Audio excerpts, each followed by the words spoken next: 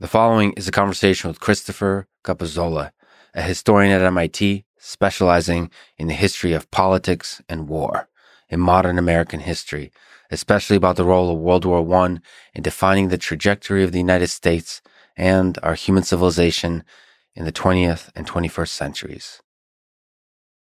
And now, a quick few-second mention of each sponsor. Check them out in the description. It's the best way to support this podcast.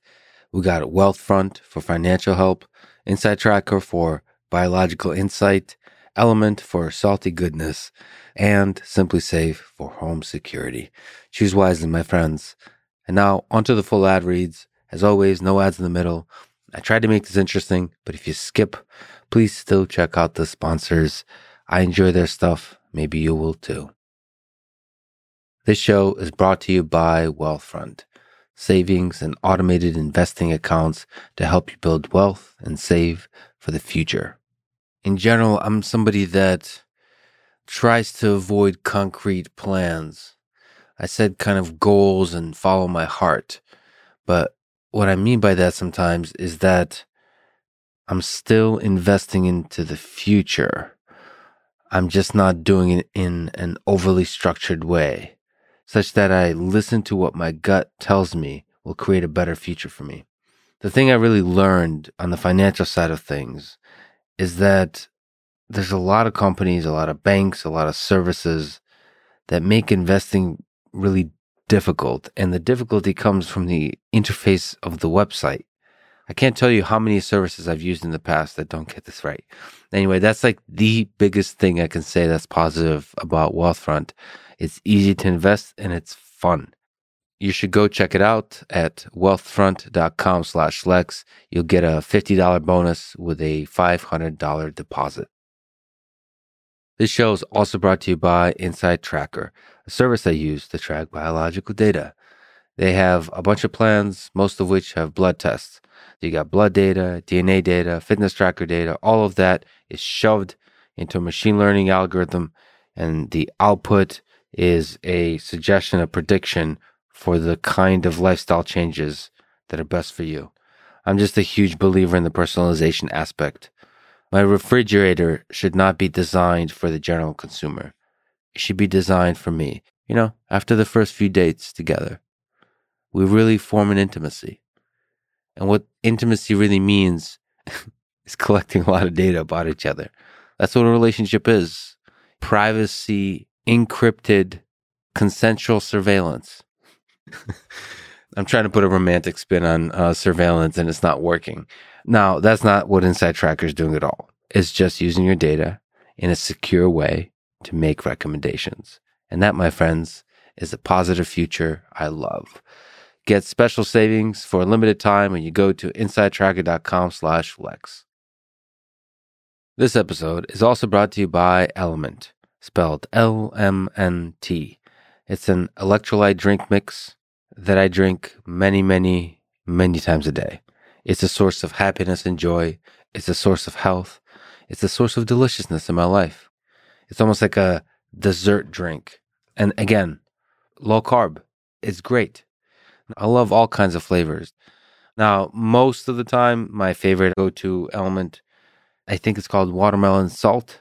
I should probably know this since I've been drinking incredible amounts of it over the past year. Again, I love it. On a low-carb diet, when I'm fasting, getting the electrolytes right is hugely important. Sodium, potassium, magnesium, and that's Element is my go-to for the basic level of electrolytes that I need for all the crazy physical and mental challenges I take on.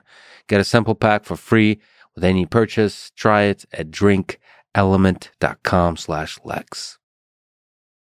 This show is also brought to you by Simply Safe, a home security company designed to be simple and effective. And in fact, it delivers on that design because it is simple and effective. And I am currently protected by it. I'm sitting in a place that has Simply Safe installed, and it's keeping me safe. It's, I guess, the first layer of physical security around me. And I take my security extremely seriously at every level, including cybersecurity, everything, the whole thing. Now, one of the best ways to be secure is to make sure that the security system you set up, whatever that is super easy. And that's exactly what Simply Safe It does.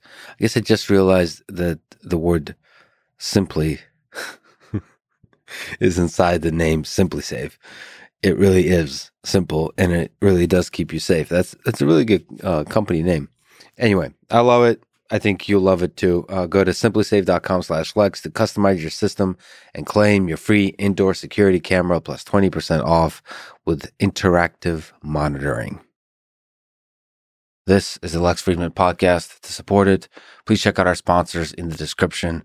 And now, dear friends, here's Christopher Capozzola.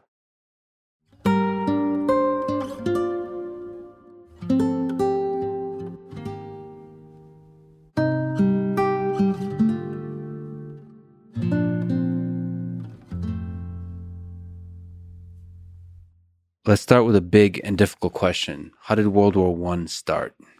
On the one hand, World War I started because of a series of events in the summer of 1914 that brought sort of the major powers of Europe into conflict with one another. But I actually think it's more useful to say that World War I started at least a generation earlier, when rising powers, particularly Germany, started devoting more and more of their resources toward military affairs and naval affairs.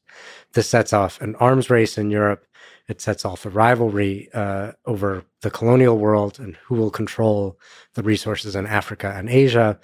And so by the time you get to the summer of 1914, and in a lot of ways, I say the war has already begun, and this is just the match that lights the flame. So the capacity for war was brewing within like the leaders and within the populace. They started accepting sort of slowly through the culture propagated this idea that we can go to war. It's a good idea to go to war. It's a good idea to expand and dominate others, that kind of thing. Maybe not put in those clear terms, but just a sense that military action is the way that nations operate at the global scale. Yes, and right. So yes, there's a sense that the military can be the solution to political conflict in Europe itself. And the and is that war and military conflict are already happening, right? That there's war, particularly in Africa, in North Africa, in the Middle East, Balkans. Conflict is already underway. And the European powers haven't faced off against each other. They've usually faced off in asymmetrical conflict against much less powerful states. But, in some ways that war is already underway.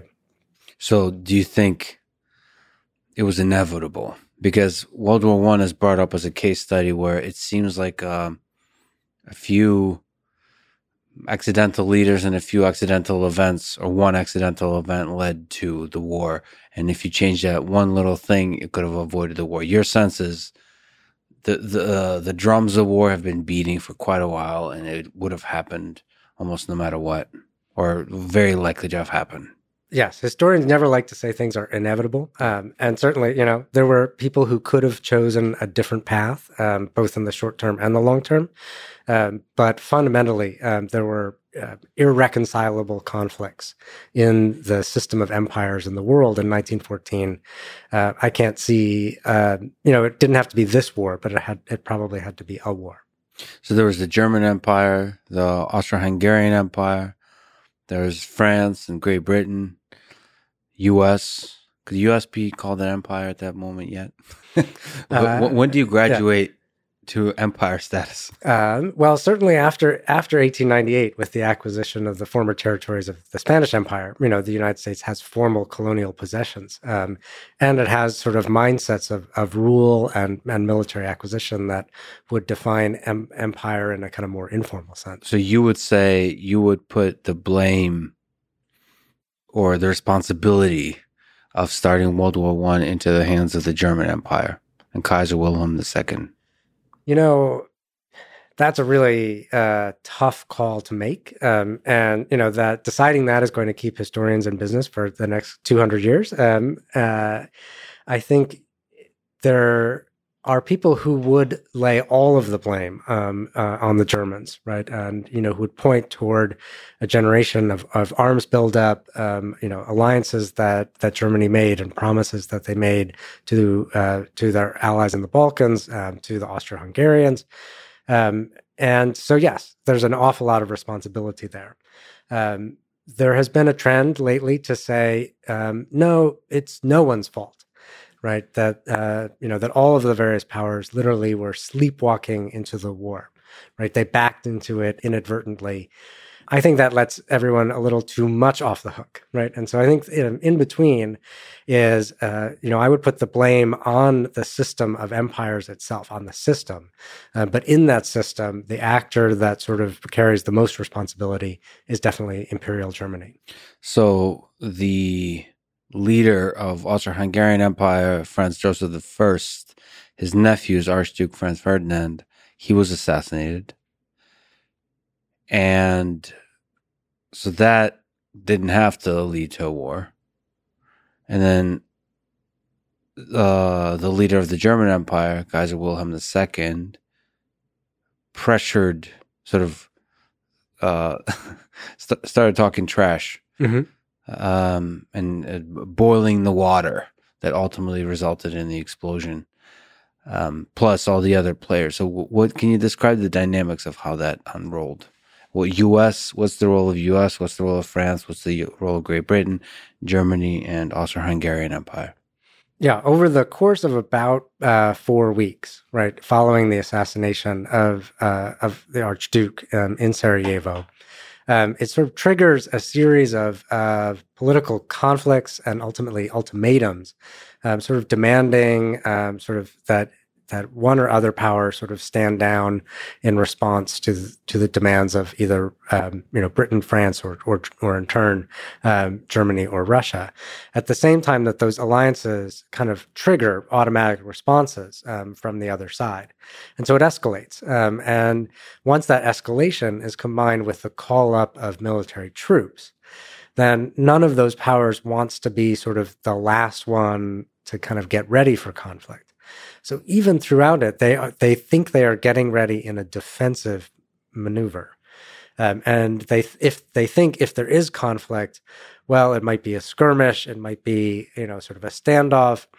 It could be solved with diplomacy later because diplomacy is failing now. That turns out not to be the case. Diplomacy fails. It's not a skirmish. It becomes a massive war.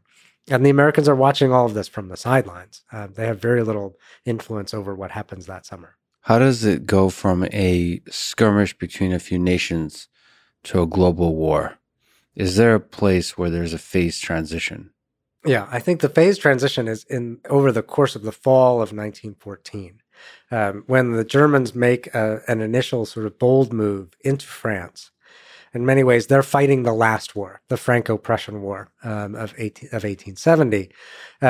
And they really do sort of, kind of want to have a quick sort of lightning strike in some ways against France to kind of bring the war to a speedy conclusion. France turns out to be able to fight back more effectively than the Germans expected. And then the battle lines sort of harden. And then behind that, the French and the Germans, as well as the British on the side of the French, start digging in, literally, right? And digging trenches that at first are, 3 feet deep to avoid shelling from artillery, then become 6 feet, 10 feet deep, 2 miles wide, that include telegraph wires, that include whole hospitals in the back. And at that point, the front is locked in place. And the only way to break that is sort of basically dialing the war up to 11. Right, sort of massive numbers of troops, massive efforts, none of which work, right? And so the war is stuck in this. But that's the phase transition right there. What were the machines of war in that case? You mentioned trenches. What were the guns used? What was the size of guns? What are we talking about? What did Germany start accumulating that led up to this war?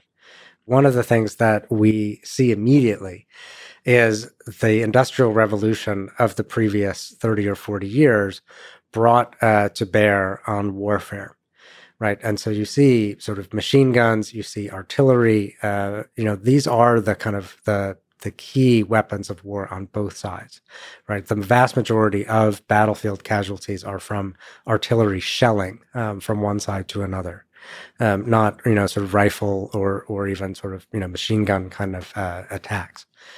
In some ways, the weapons of war are human beings, right?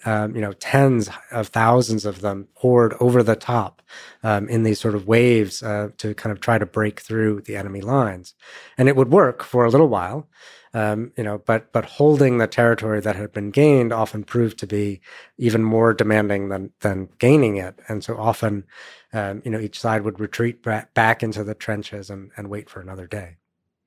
And how did Russia, how did Britain, how did France get pulled into the war? Well, I suppose the France one is the easy one. But what is the order of events here? Right. How it becomes a global war? Yeah. So Britain, France, and Russia are at this time they're in alliance, and so the conflicts, in the summer of 1914 that lead sort of to the declarations of war happen sort of one after another, right? In late August of 1914, and all three powers essentially come in at the same time because they have promised to do so through a series of alliances.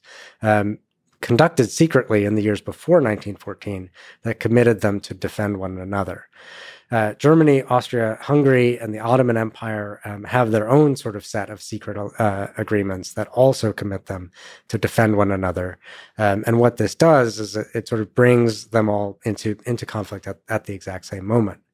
They're also, for many of these countries, bringing not just their national armies, but also their empires into the conflict, right? So Britain and France, of course, have, enormous sort of global empires. They begin mobilizing soldiers as well as raw materials.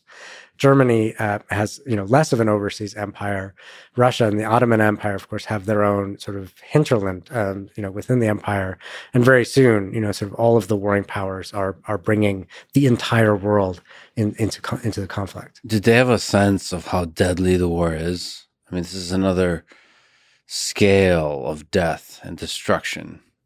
At the beginning, no, but very quickly. The scale of the devastation of these sort of massive over-the-top attacks on trenches is apparent to the military officers, and it very quickly becomes apparent even at home. There is, of course, censorship of the battlefield, and specific details don't reach people. But, for civilians in any of the warring powers, they know fairly soon how destructive the war is. And to me, that's always been a real sort of puzzle, right? So that by the time the United States comes to decide whether to join the war in 1917, they know exactly what they're getting into. Right, they're not backing into the war in the ways that the European powers did.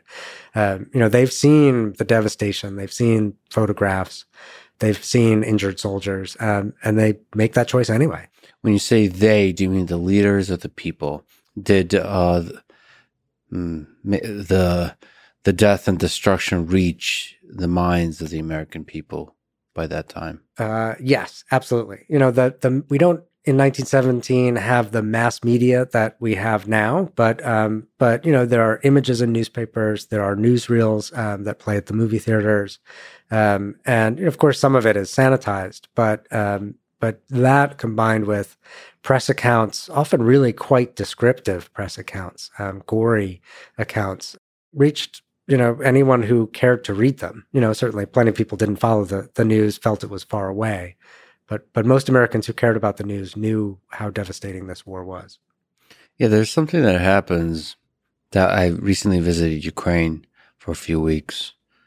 There's something that happens with the human mind as you get away from the actual front where the bullets are flying, like literally 1 kilometer away.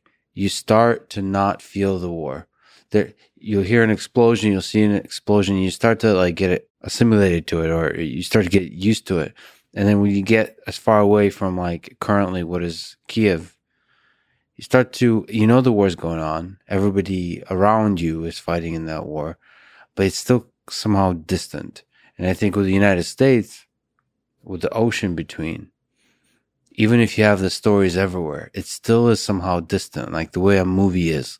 Maybe Yeah, like a movie or a video game. It's somewhere else. Even if your loved ones are going or you are going to fight.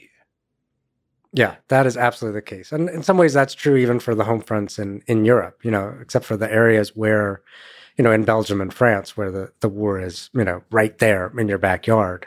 For other people, yeah, there's a distance. And soldiers, of course, feel this very strongly when European soldiers, when they're able to go home on leave, often, deeply resent what they see as the luxury that civilians are living in during the war.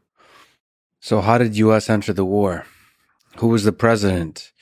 What was the dynamics involved? And could it have stayed out? To answer your last question first, yes, right. That the United States could have stayed out of the First World War as a military power. The United States could not have ignored the war completely, right? It shaped everything, right? It shaped trade, it shaped goods and services, agriculture, whether, there was a crop coming, whether there were immigrants coming across the Atlantic to work in American factories, right? So the U.S. can't ignore the war. But the U.S. makes a choice in 1917 to enter the war by declaring war, right, on Germany and Austria. And in that sense, this is a war of choice, but it's kicked off by a series of events. Right. So President Woodrow Wilson has been president through this entire period of time. He has just run in the 1916 presidential election on a campaign to keep the United States out of war. But then in early 1917, the Germans, in some ways, sort of twist the Americans' arms. Right. The Germans' sort of high command comes to understand that, that they're stuck. Right. That they're stuck in this trench warfare. They need a big breakthrough. Their one big chance is to sort of break the blockade, to push through that the British have imposed on them, to break through against France. And so they do. And along with this, they start sinking ships on the Atlantic, including American ships. The Germans know full well this will draw the United States into war. But the Germans look at the United States at this moment, a relatively small army, a relatively small navy, a country that, at least on paper, is deeply divided about whether to join the war. And so they say, let's do it, right? They're not going to get any American soldiers there in time, right? It was a gamble, but I think probably their best chance. They took that gamble. They lost, right? In part because French resistance was strong, in part because Americans mobilized much faster and in much greater numbers than the Germans thought they would. So the American people were divided. The American people were absolutely divided about whether to enter this war, right? From 1914 to 1917, there is a searing debate across the political spectrum. It doesn't break down easily on party lines about whether it was in the U.S. interest to do this, whether American troops should be sent abroad, whether, Americans would end up just being cannon fodder for the European empires. Eventually, as American ships are sunk, first in the Lusitania in 1915, then in much greater numbers in 1917, the tide starts to turn and Americans feel that, a response is necessary. And the actual declaration of war in Congress is pretty lopsided, but it's not unanimous by any means. Lopsided towards entering the war. Yeah. Well, that's really interesting because there's echoes of that in later wars where Congress seems to, nobody wants to be the guy that says no to war for some reason. Once you sense that, in terms of politicians, because then you appear weak. But I wonder if that was always the case. So you make the case that World War I is largely responsible for defining what it means to be an American citizen. So in which way does it define the American citizen? When you think about citizenship, what it means is two things. First of all, what are your rights and obligations? What is sort of the legal citizenship that you have as a citizen of the United States or any other state? And the second is a more amorphous definition of like, what does it mean to belong, right? To be part of America, right? To feel American, to, to love it or hate it or be willing to die for it, right? And both of those things really are crystal clear in terms of their importance during the war, right? So both of those things are on the table. Being a citizen who is a citizen who isn't matters. So people who had never carried passports or anything before suddenly have to.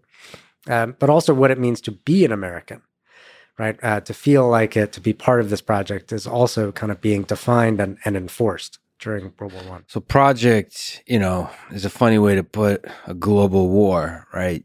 So can you tell the story, perhaps that's a good example of it, of the James Montgomery Flag's 1916 poster that reads, "I want you." Right. A lot of people know this poster, I think, in its original form, in its memeified form, I don't know. But we know this poster and we don't know where it came from.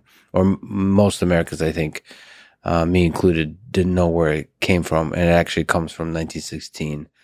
Does this poster represent the birth of something new in America, which is a commodification, or I don't know, that propaganda machine that says what it means to be an American is somebody that fights for their country? Yeah. So the image, it's, in fact, I think one of the most recognizable images, not only in the United States, but in the entire world, right? And you can bring it almost anywhere on Earth in 2022, and people will know what it refers to, right? And so this is an image that circulated first as a magazine cover, later as a recruitment poster, where the figure is Uncle Sam, sort of pointing at the viewer with his finger, sort of pointing and saying, "I want you." Right. And the "I want you" is a recruitment tool to join the U.S. Army. And this image, really kind of starts as a kind of, like I said, a magazine cover in 1916 by the artist James Montgomery Flagg. It initially appears under the heading, "What are you doing for preparedness?" Meaning to prepare in case war comes to the United States. Right. At that point in 1916, we're still neutral. In 1917, it's turned into a U.S. Army recruiting poster. And then it reappears in World War II, reappears generations after. Like you said, it's now gets remixed, memeified. It's all over the place. I think for me, it's a turning point. It's a sort of window into American culture at a crucial moment in our history. Where the federal government is now embarking on a war overseas that's going to make enormous demands on its citizens. And at the same time, where sort of technologies of mass production and mass media and what we would probably call propaganda are being sort of mobilized for the first time in this new kind of way. Well, in some sense, is it fair to say that the empire is born? The expanding empire is born from the Noam Chomsky perspective, kind of empire that seeks to have military influence elsewhere in the world. Yes, but I think as historians, we need to be at least as interested in what happens to the people who are getting pointed to by Uncle Sam, right? Rather than just the one, whether he's pointing at us. So yes, he's asking us to do that, but how do we respond? And the people responded. So the people are ultimately the machines of history, the mechanisms of history. It's not the Uncle Sam. Uncle Sam can only do so much if the people aren't willing to step up. Absolutely. The American people responded for sure, but they didn't build what Uncle Sam asked them to do in that poster, right? And I think that's kind of a crucial aspect that there never would have been sort of global U.S. power without the response that begins in World War I. What was the Selective Service Act of 1917? So one of the very first things that Uncle Sam wants you to do, right, is to register for selective service, for the draft, right? And the law is passed very soon after the U.S. enters the war. It's sort of, demanding that all men, first between 21 and 30, then between 18 and 45, register for the draft, and they'll be selected by a government agency, by a volunteer organization. So it's a requirement to sign up. It is a legal requirement to register. Of course, not everyone who registers is selected, but over the course of the war, 24 million men register, almost 4 million serve in some fashion. What was the response? What was the feeling amongst the American people to have to sign up to the Selective Service Act? Well, have to register. Yeah, this is a bigger turning point than we might think, right? In some ways, this is a tougher demand of the American public than entering the war. It's one thing to declare war on Germany, right? It's another thing to go down to your local post office and fill out the forms that allow your own government to send you there to fight. And this is especially important at a time when the federal government doesn't really have any other way to find you unless you actually go and register yourself, right? And so, ordinary people are participating in the building of this war machine, but at least 500,000 of them don't, right? And simply never fill out the forms, move from one town to another. But you said 20 million did? 20 something? Yeah, about 24 million register, at least 500,000. Is it surprising to you that many registered? Since the country was divided? It is, and that's what I sort of tried to dig in to figure out how did you get 24 million people to register for the draft, and it's certainly not coming from the top down, right? There may be 100 sort of agents in what's now called the FBI. It's certainly not being enforced from Washington. It's being enforced in through the eyes of everyday neighbors, through community surveillance, all kinds of ways. Oh, so there was like a pressure. There's a lot of pressure. Interesting. So there was not a significant anti-war movement as you would see maybe later with Vietnam and things like this. There was a significant movement before 1917, but it becomes very hard to keep up an organized anti-war movement after that, particularly when the government starts shutting down protests. So as the Selective Service Act of 1917 runs up against some of the freedoms, some of the rights that are defined in our founding documents, what was that clash like? What was sacrificed? What freedoms and rights were sacrificed in this process? I mean, I think on some level, the fundamental right, is liberty, right? That conscription sort of demands, sacrifice on the behalf of some notionally for the protection of all. So even if you're against the war, you're forced to fight. Right. Yes. And there were small provisions for conscientious objectors, solely those who had religious objections to all war, right? Not political objections to this war. And some, several thousand were able to take those provisions. But even then, they faced social sanction, they faced ridicule, some of them faced intimidation. So those liberty interests, both individual freedom, religious freedom, those are some of the first things to go. So what about freedom of speech? Was there silencing of the press, of the voices of the different people that would object? Yes, absolutely. Right. And so very soon after the Selective Service Act is passed, then you get the Espionage Act, which of course is back in the news in 2022. What's the Espionage Act? The Espionage Act is a sort of omnibus bill. It contains about 10 or different provisions, very few of which have to do with espionage. But one key provision basically makes it illegal to say or do anything that would interfere with military recruitment. Right. And that provision is used to shut down radical publications, to shut down German language publications. This really has a chilling impact on speech during the war. Could you put into words what it means to be an American citizen that is in part sparked by World War I?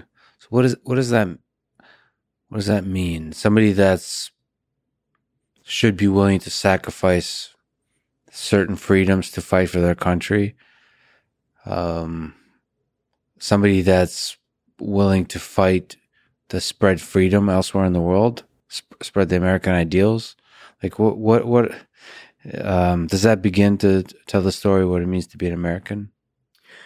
I think what we see is a change, right? So citizenship during World War One now includes the obligation to defend the country, right? To serve, right? And to, if asked, to die for it, right?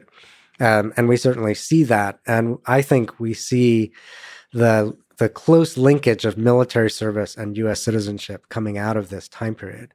But when you start making lots of demands on people to fulfill obligations, in turn, they're going to start demanding rights.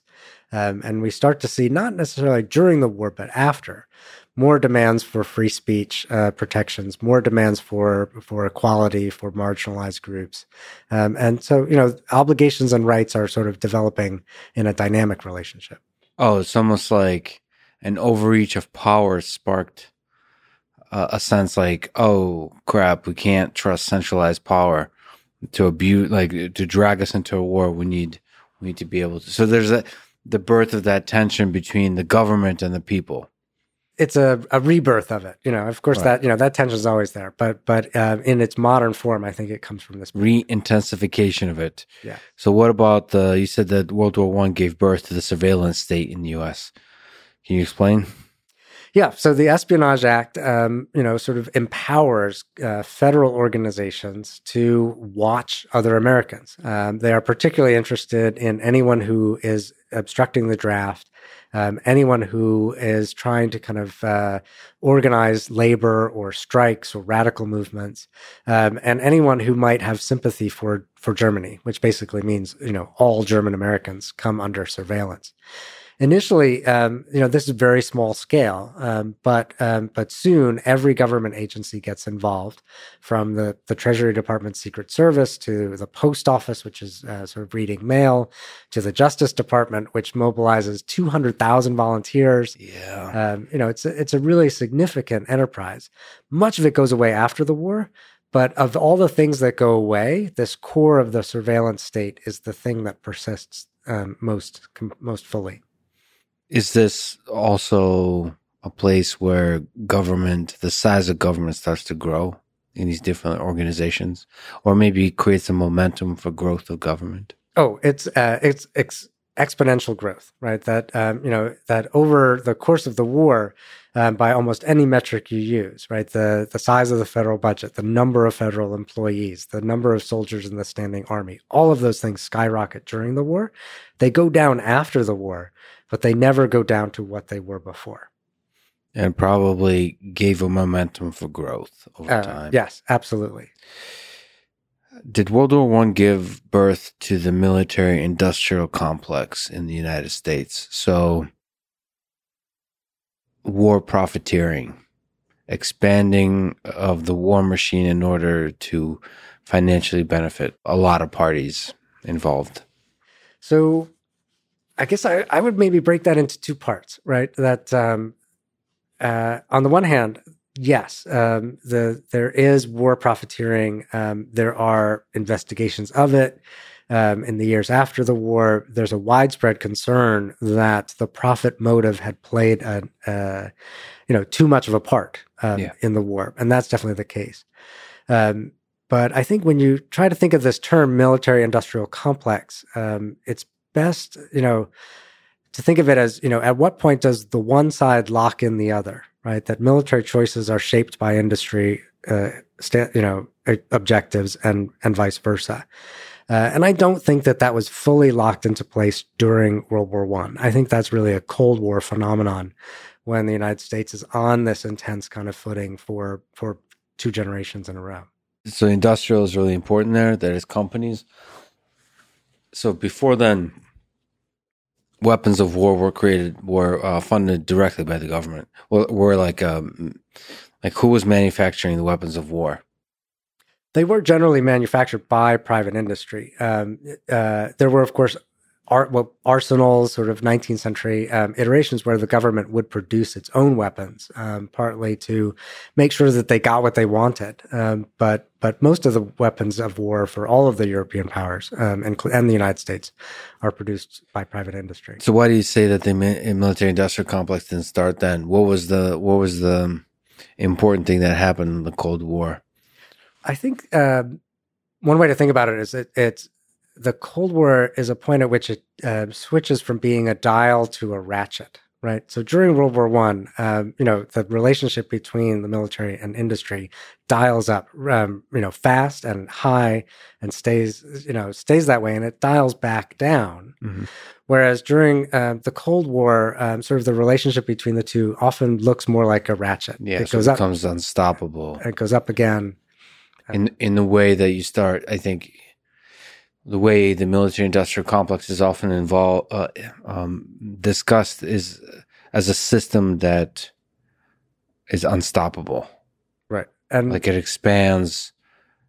It almost, if you take a very cynical view, it creates war so that it can make money.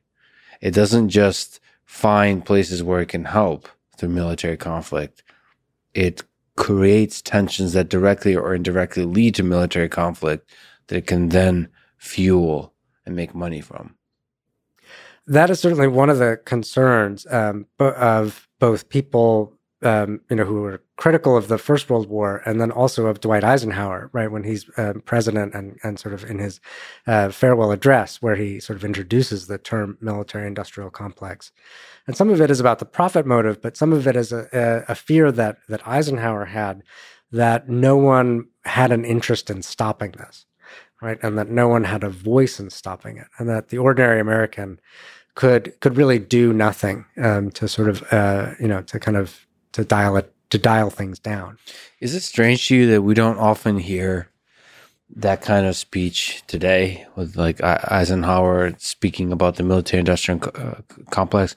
So, for example, we'll have people criticizing the spending on war efforts, but they're not discussing the machinery of the military-industrial complex, like the basic way that human nature works, that we get ourselves trapped in this thing. They're saying like there's better things to spend money on, versus describing a very seemingly natural process of when you build weapons of war, that's going to lead to more war.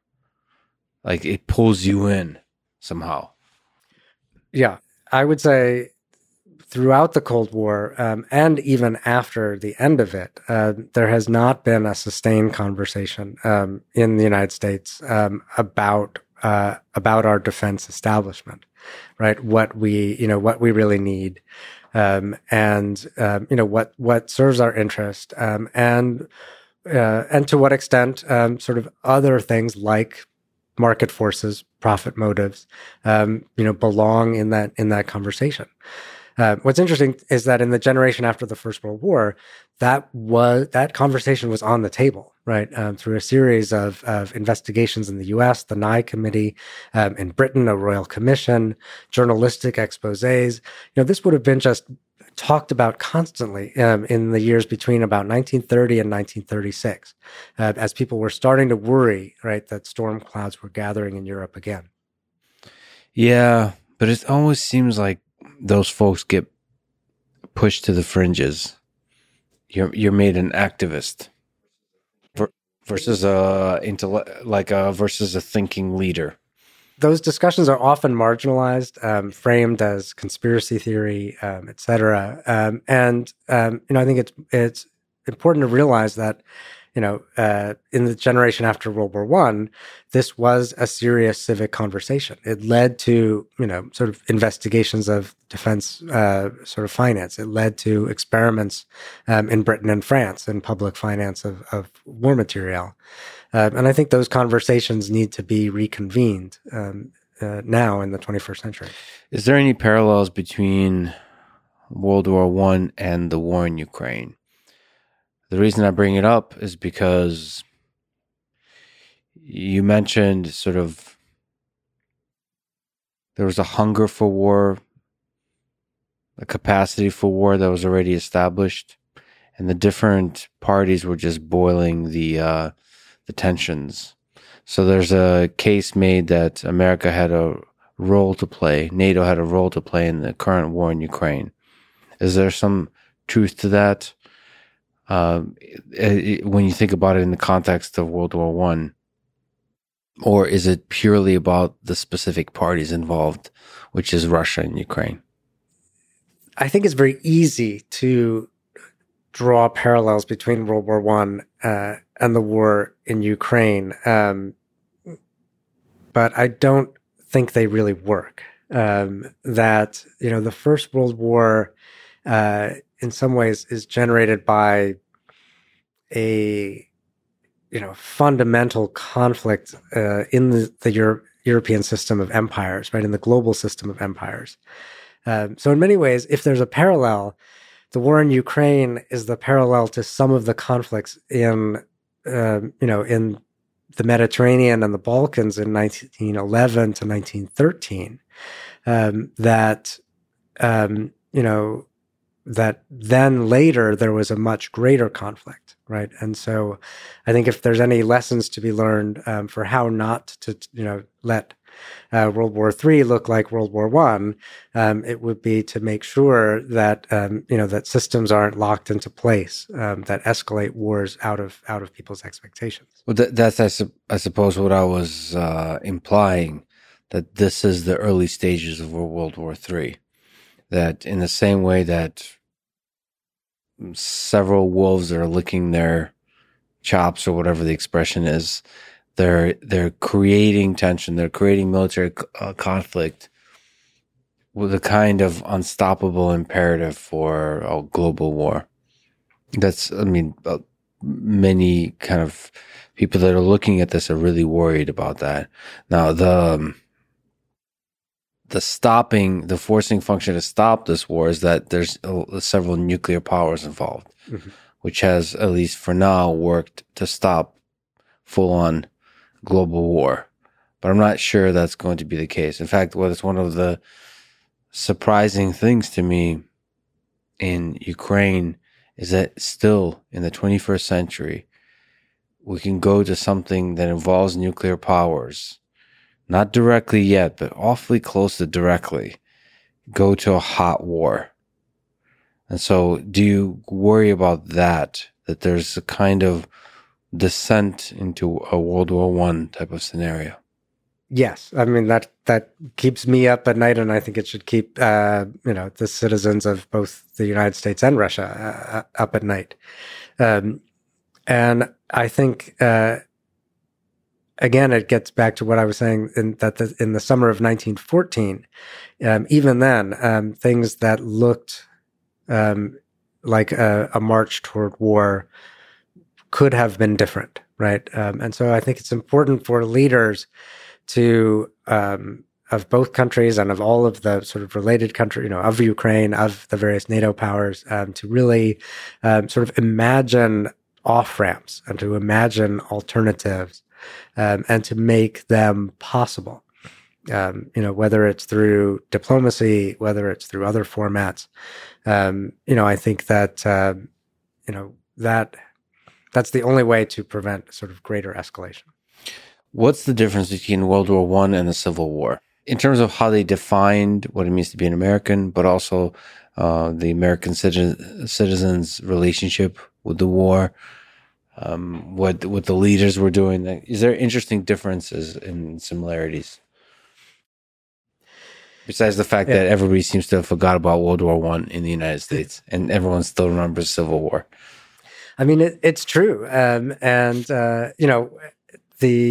The American Civil War defines American identity in some ways, along with the Revolution and the Second World War, more so than any other conflict. It's a fundamentally different war, right? It's one because it is a civil war, right? Because of secession, because of the Confederacy.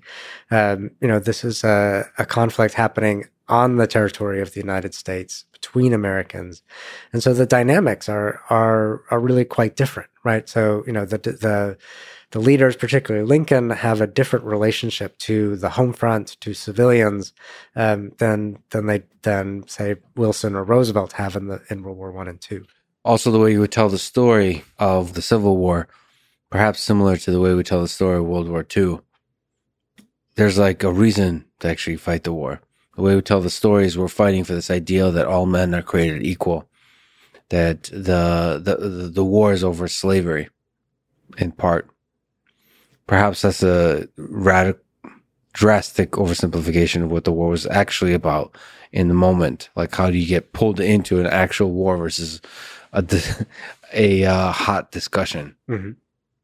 And the same with World War II. People kind of framed the narrative that it was against evil. Mm-hmm. Hitler being evil. I think the key part of that is probably the Holocaust. Mm-hmm. Is how you can formulate Hitler's being evil. If there's no Holocaust, perhaps there's a case to be made that we wouldn't see World War II as such, quote unquote, good war. That there's an atrocity that had to happen to make it really, to be able to tell a clear narrative of why we get into this war. Perhaps such a narrative doesn't exist for World War I. And so that doesn't stay in the American mind. We try to sweep it under the rug, even though overall 16 million people died. So to you, the difference is in the fact that you're fighting for ideas and fighting on the homeland. But in terms of people's participation, fighting for your country, was there similarities there? Yeah, I mean, I think, the Civil War in both the North and the South, troops are raised overwhelmingly through volunteer recruitment. There is a draft in both the North and the South, but it's not significant. Only 8% of Confederate soldiers came in through conscription, and so in fact, the mobilization for volunteers, often organized locally around individual communities or states, create sort of multiple identities and levels of loyalty, where people both in the North and the South have loyalty both to their state regiments, to their sort of community militias, and as well to the country. They are fighting over the country, right, over the United States, right? And so the Union and the Confederacy have conflicting and ultimately irreconcilable visions of that. But that sort of nationalism that comes out of the Union after the victory in the war is a kind of crucial force shaping America ever since. So, what was the neutrality period? Why did U.S. stay out of the war for so long? Like, what was going on in that interesting? Like, what made Woodrow Wilson change his mind? What was the interesting dynamic there? I always say that the United States entered the war in April of 1917, but Americans entered it right away, right? They entered it, some of them actually went and volunteered and fought almost exclusively on the side of Britain and France.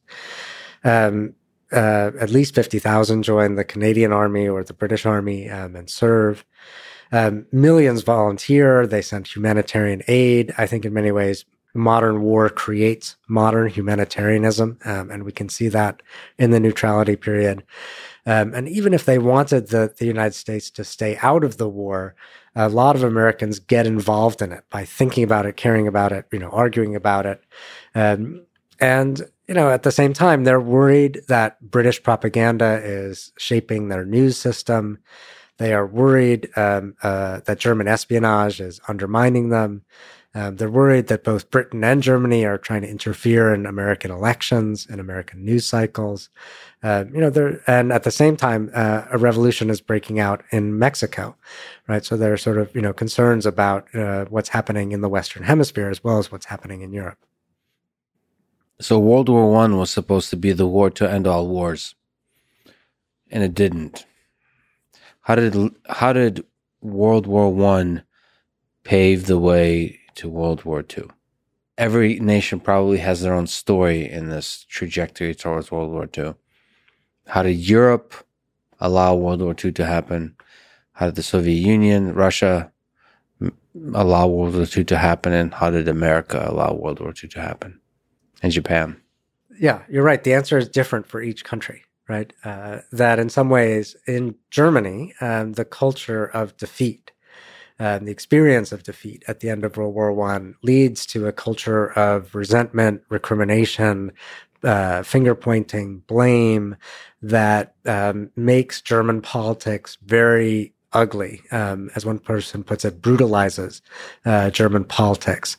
Places resentment at the core of the populace and its politics. Yeah. And, so in some ways that lays the groundwork for the kind of politics of resentment and hate that comes from the Nazis. For the United States, in some ways, the failure to win the peace, sets up the possibility for the next war, right? That the United States, through Wilson is sort of crafting a new international order in order that this will be the war to end all wars. But because the United States failed to join the League of Nations, you see the United States really sort of on the hook for another generation. In Asia, the story is more complicated, right? And I think it's worth bearing that in mind, that World War II is a two-front war. It starts in Asia for its own reasons. World War I is transformative for Japan, right? It is a time of massive economic expansion. A lot of that sort of economic wealth is poured into sort of greater industrialization and militarization. And so when the military wing in Japanese politics takes over in the 1930s, they're in some ways flexing muscles that come out of the First World War. Can you talk about the end of World War I, the Treaty of Versailles? What's interesting about that dynamics there of the parties involved, of how it could have been done differently to avoid the resentment? Is it inevitable? So the war ends, and very soon, even before the war is over, the United States in particular is trying to shape the peace, right? And the United States is the central actor at the Paris Peace Conference in 1919. Woodrow Wilson is there. He's presiding, and he knows that he calls the shots. So he was respected. He was respected, but resentfully in some ways by the European powers, Britain and France and Italy to a lesser extent, who felt that they had sacrificed more. They had two goals, right? They wanted to shape the imperial system in order to make sure that their kind of fundamental economic structures wouldn't change, and they also wanted to sort of weaken Germany as much as possible, right? So that Germany couldn't rise again. What this leads to is a peace treaty that maintains some of the fundamental conflicts of the imperial system, and bankrupts Germany, starves Germany, and kind of feeds this politics of resentment that make it impossible for Germany to kind of participate in a European order. So people like historian Neil Ferguson, for example, make the case that if Britain stayed out of World War I, we would have avoided this whole mess, and we would potentially even avoid World War II. There's kind of counterfactual history. Do you think it's possible to make the case for that? That there was a moment, especially in that case, staying out of the war for Britain, that the escalation to a global war could have been avoided, and one that ultimately ends in a deep global resentment. So where Germany is resentful not just of France or particular nations, but is resentful of the entire, I don't know how you define it, the West or something like this, the entire global world. I wish it were that easy. And, I think it's useful to think in counterfactuals, what if? And if you believe, as historians do, in causation, then if that one thing causes another, then you also have to believe in counterfactuals, right? That if something hadn't happened, then maybe that wouldn't, that would have worked differently.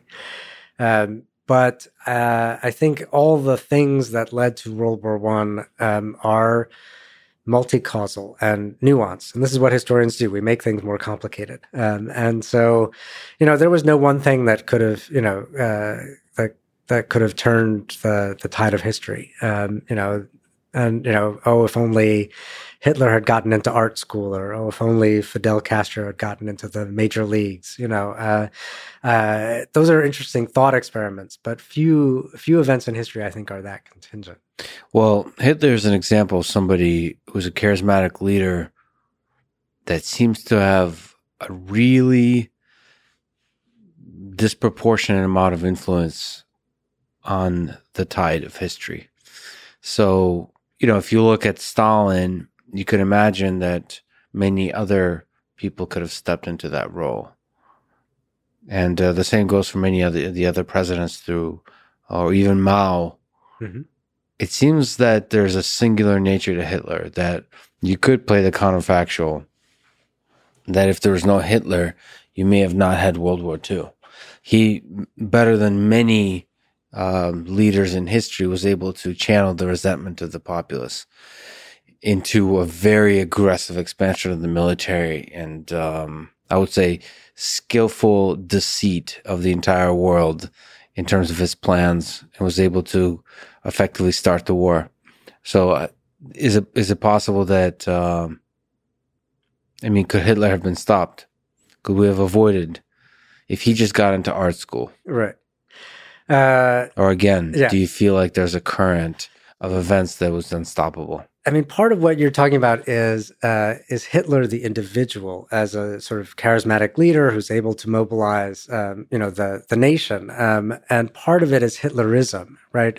His own sort of individual ability to play off his subordinates against one another, to set up a system and, of that nature that in some ways escalates violence, including, the violence that leads to the Holocaust. And some of it is also Hitlerism as a leader cult, and we see this in many other sort of things where a political movement surrounds one particular individual who may or may not be replaceable.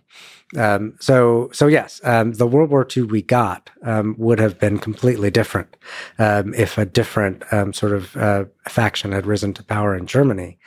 But Europe, Depression era Europe was so unstable, and democracies collapsed throughout Western Europe over the course of the 1930s, whether they had charismatic totalitarian leaders or not.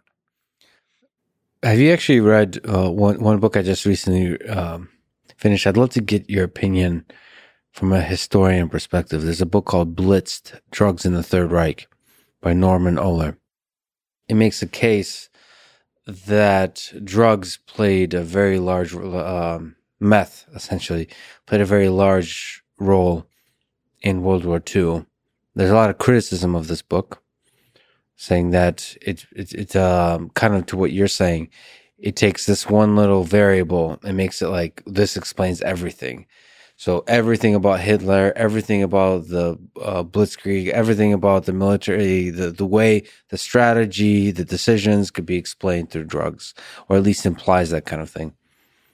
And the interesting thing about this book, because Hitler and Nazi Germany is one of the most sort of written about periods of human history, and this was not, drugs were almost entirely not written about in this context. So here come along this semi-historian, because I don't think he's even a historian. He's a lot of his work is fiction.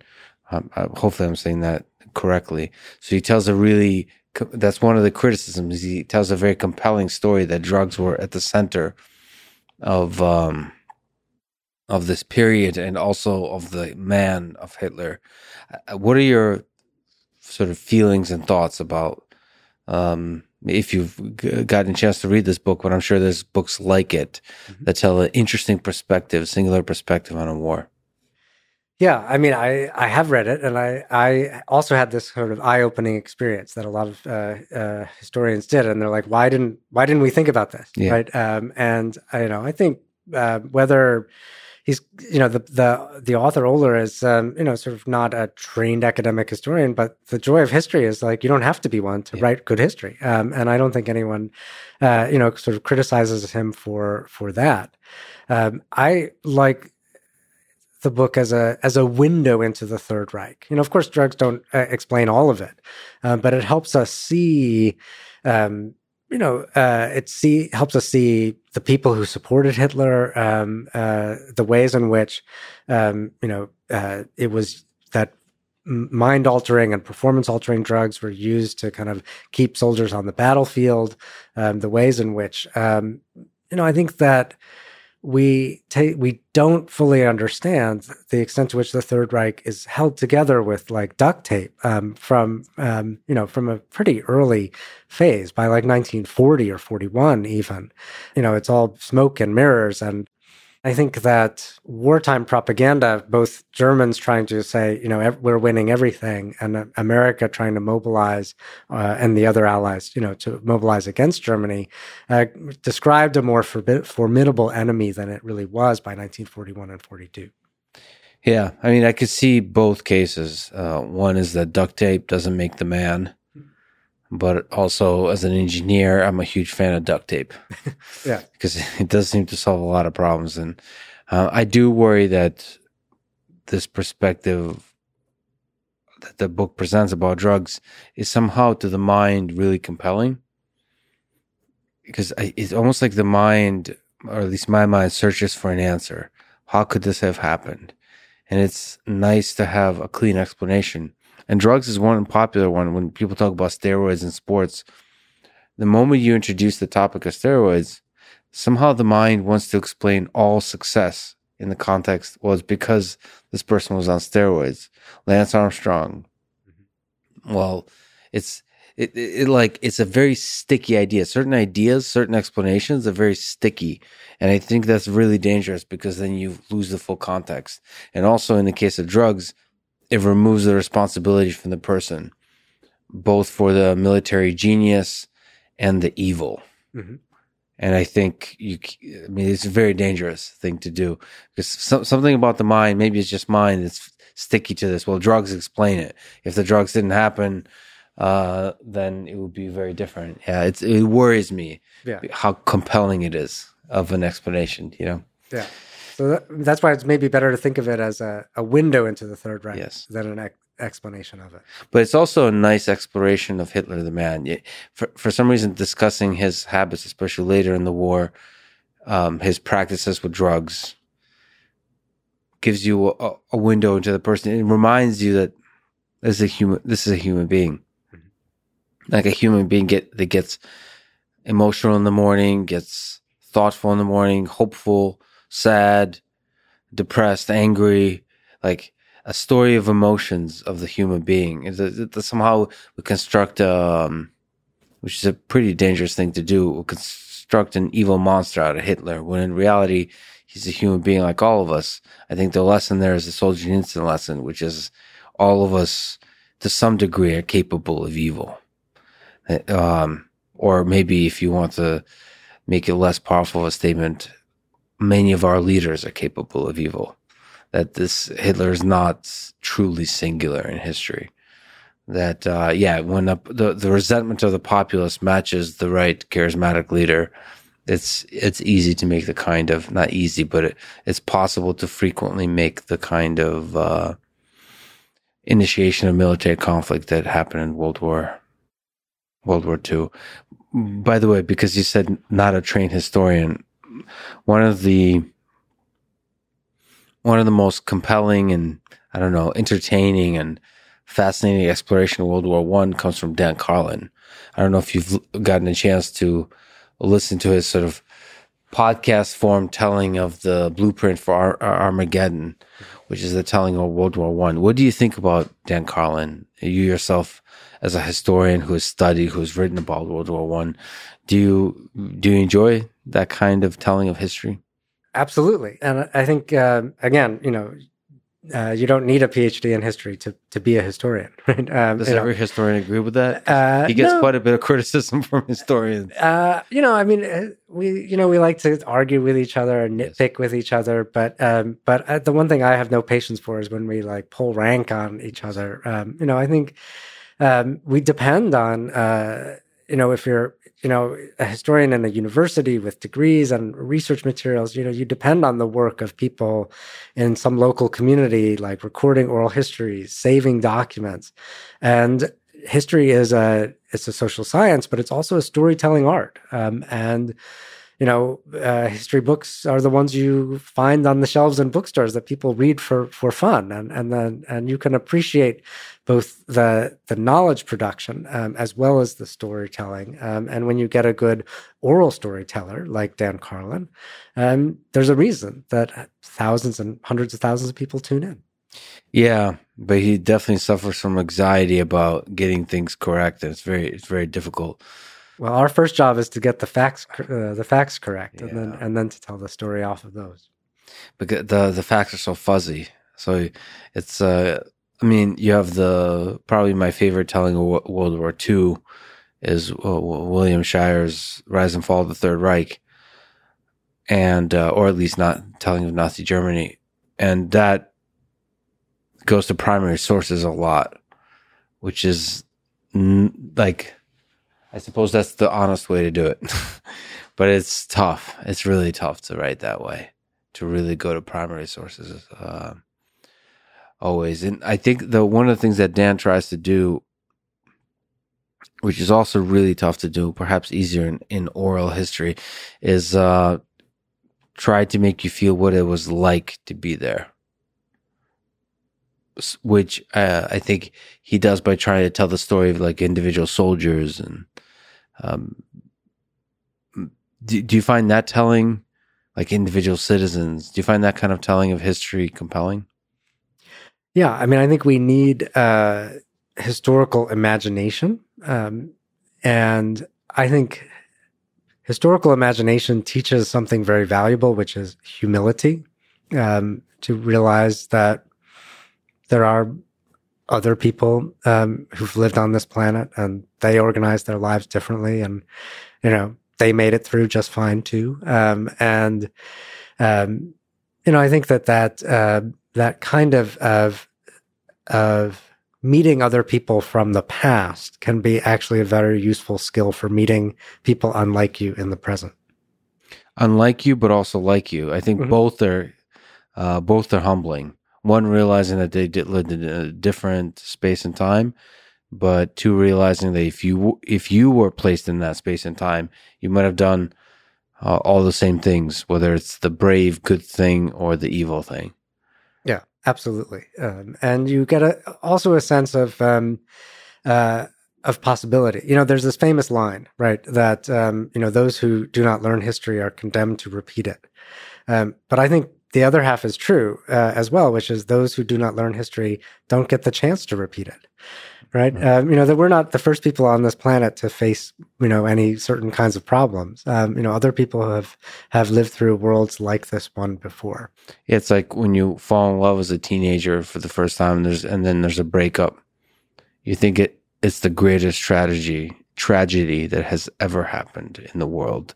You're the first person, even though like Romeo and Juliet and so on had this issue, you're the first person that truly feels the catastrophic heartbreak of that experience. It's good to be reminded that no, the human condition is what it is. We have lived through it at the individual and the societal scale. Let me ask you about nationalism, which I think is at the core of I Want You poster. Is nationalism destructive or empowering to a nation? And we can use different words like patriotism, which is in many ways synonymous to nationalism, but in recent history, perhaps because of the Nazis, has slowly parted ways. That somehow nationalism is when patriotism gone bad or something like this. Yeah, they're different, right? Patriotism. Patriotism is in some ways best thought of as an emotion, right? And a feeling of love of country, right? Literally. And in some ways that's a necessary condition to participate in nationalism. To me, I think nationalism is crucial in a world organized around nation states. And you have to sort of believe that you are engaged in a common project together, right? And so, in the contemporary United States, in some ways that question is actually on the table in ways that it hasn't been in the past. But, you have to believe that you're engaged in a common project, that you have something in common with the person with whom you share this nation, and that you would sacrifice for them, whether it's by paying taxes for them or, or going to war to defend them. That's a vision of, what we might call civic nationalism. That's the good version. The question is whether you can have that without having exclusionary nationalism, hating the other, right? Fearing the other, saying, you're part of this nation against all others. And I think there's a long tradition in America of a very inclusive nationalism that is open, inclusive, welcoming, and, new people to this shared project. That's something to be defended. Exclusionary nationalisms based on, ethnic hatreds and others that we see throughout the world, those are things to be afraid of. But there is a kind of narrative in the United States that a nationalism that includes the big umbrella of democratic nations that strive for freedom, and everybody else is against freedom and against human nature. And it just so happens that it's a half and half split across the world. So that's imperialism. That feels like it beats the drum of war. Yeah. And I mean, I don't want to paint too rosy a picture. And certainly, the United States, as a nation, has often found it easier to define ourselves against something than to clarify exactly what we're for. Yeah. Yeah. The Cold War, China today. That's not only the United States. I suppose that's human nature. We need a competitor. It's almost like maybe the success of human civilization requires figuring out how to construct competitors that don't result in global war. Yes, or figuring out how to turn enemies into rivals and competitors. There's a real difference. Right. You compete with competitors. You fight with enemies. Yeah, with competitors is a respect, maybe even a love underlying the competition. What are the biggest lessons you take away from World War I? Maybe we talked about several, but you look back at the 20th century, as a historian, what do you learn about human nature, about human civilization, about history from looking at this war? I think the lesson I would want everyone to take from the story of the First World War is that human life is not cheap. That all of the warring powers thought that just by throwing more men and more material at the front, they would solve their political problems with military force. And at the end of the day, in 1918, one side did win that, but it didn't actually solve any of those political problems. And in the end, the regular people paid the price with their lives. They did. And people who had been told that their lives were cheap remembered that. Right. And it sort of, reshapes mass politics for the rest of the 20th century, both in Europe and around the world. Yeah, the cost of a death of a single soldier is not just, or a single civilian, is not just the cost of that single life. It's the resentment, that the anger, the hate that reverberates throughout. One of the things I saw in Ukraine is the birth at scale of generational hate, not towards administrations or leaders, but towards entire peoples. And that hate, overnight, that hate is created, and it takes perhaps decades for that hate to dissipate. It takes decades, and it takes collective effort to build institutions that divert that hate into other places. One of the biggest things I thought was not part of the calculus, and when the United States invaded Afghanistan and Iraq, is the creation of hate. When you drop a bomb, even if it hits military targets, even if it kills soldiers, which in that case it didn't. There's a very large amount of civilians. What does that do to the how many years, minutes, hours, months, and years of hate do you create with a single bomb you drop? Mm-hmm. And calculate that. Literally, in the Pentagon have a chart. How many people will hate us? How many people does it take? Do some science here. How many people does it take when you have 1 million people that hate you? How many of them will become terrorists? How many of them will do something to the nation you love and care about, which is the United States, will do something that will be very costly? I feel like there was not a plot and a chart. It was more about short-term effects. Yes, it's the idea of using military force to solve political problems, and I think there's a squandering of goodwill that people have around the world toward the United States. That's a respect for for its economy, for its consumer products, and so forth. And I think that's been lost. A lot of that. Do you think leaders can stop war? I have perhaps a romantic notion, perhaps because I do these podcasts in person and so on, that leaders that get in a room together and can talk, they can stop war. I mean, that's the power of a leader, especially one with in an authoritarian regime, that they can, through camaraderie, alleviate some of the emotions associated with ego. Yes, leaders can stop war if they get into the room when they understand from the masses in their countries that war is something that they want stopped. So the people ultimately have a really big say. They do, that it was mass movements by people in the United States for the nuclear freeze, in Russia pushing for openness, that brought, for example, Ronald Reagan and Mikhail Gorbachev to Reykjavik to sort of debate, and eventually sort of put caps on nuclear weapons. Those two people made choices in the room that made that possible. But they were both being pushed, and knew they were being pushed by their people.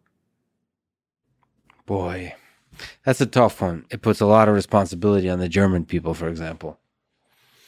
In both wars, we fans of history tend to conceive of history as a meeting of leaders.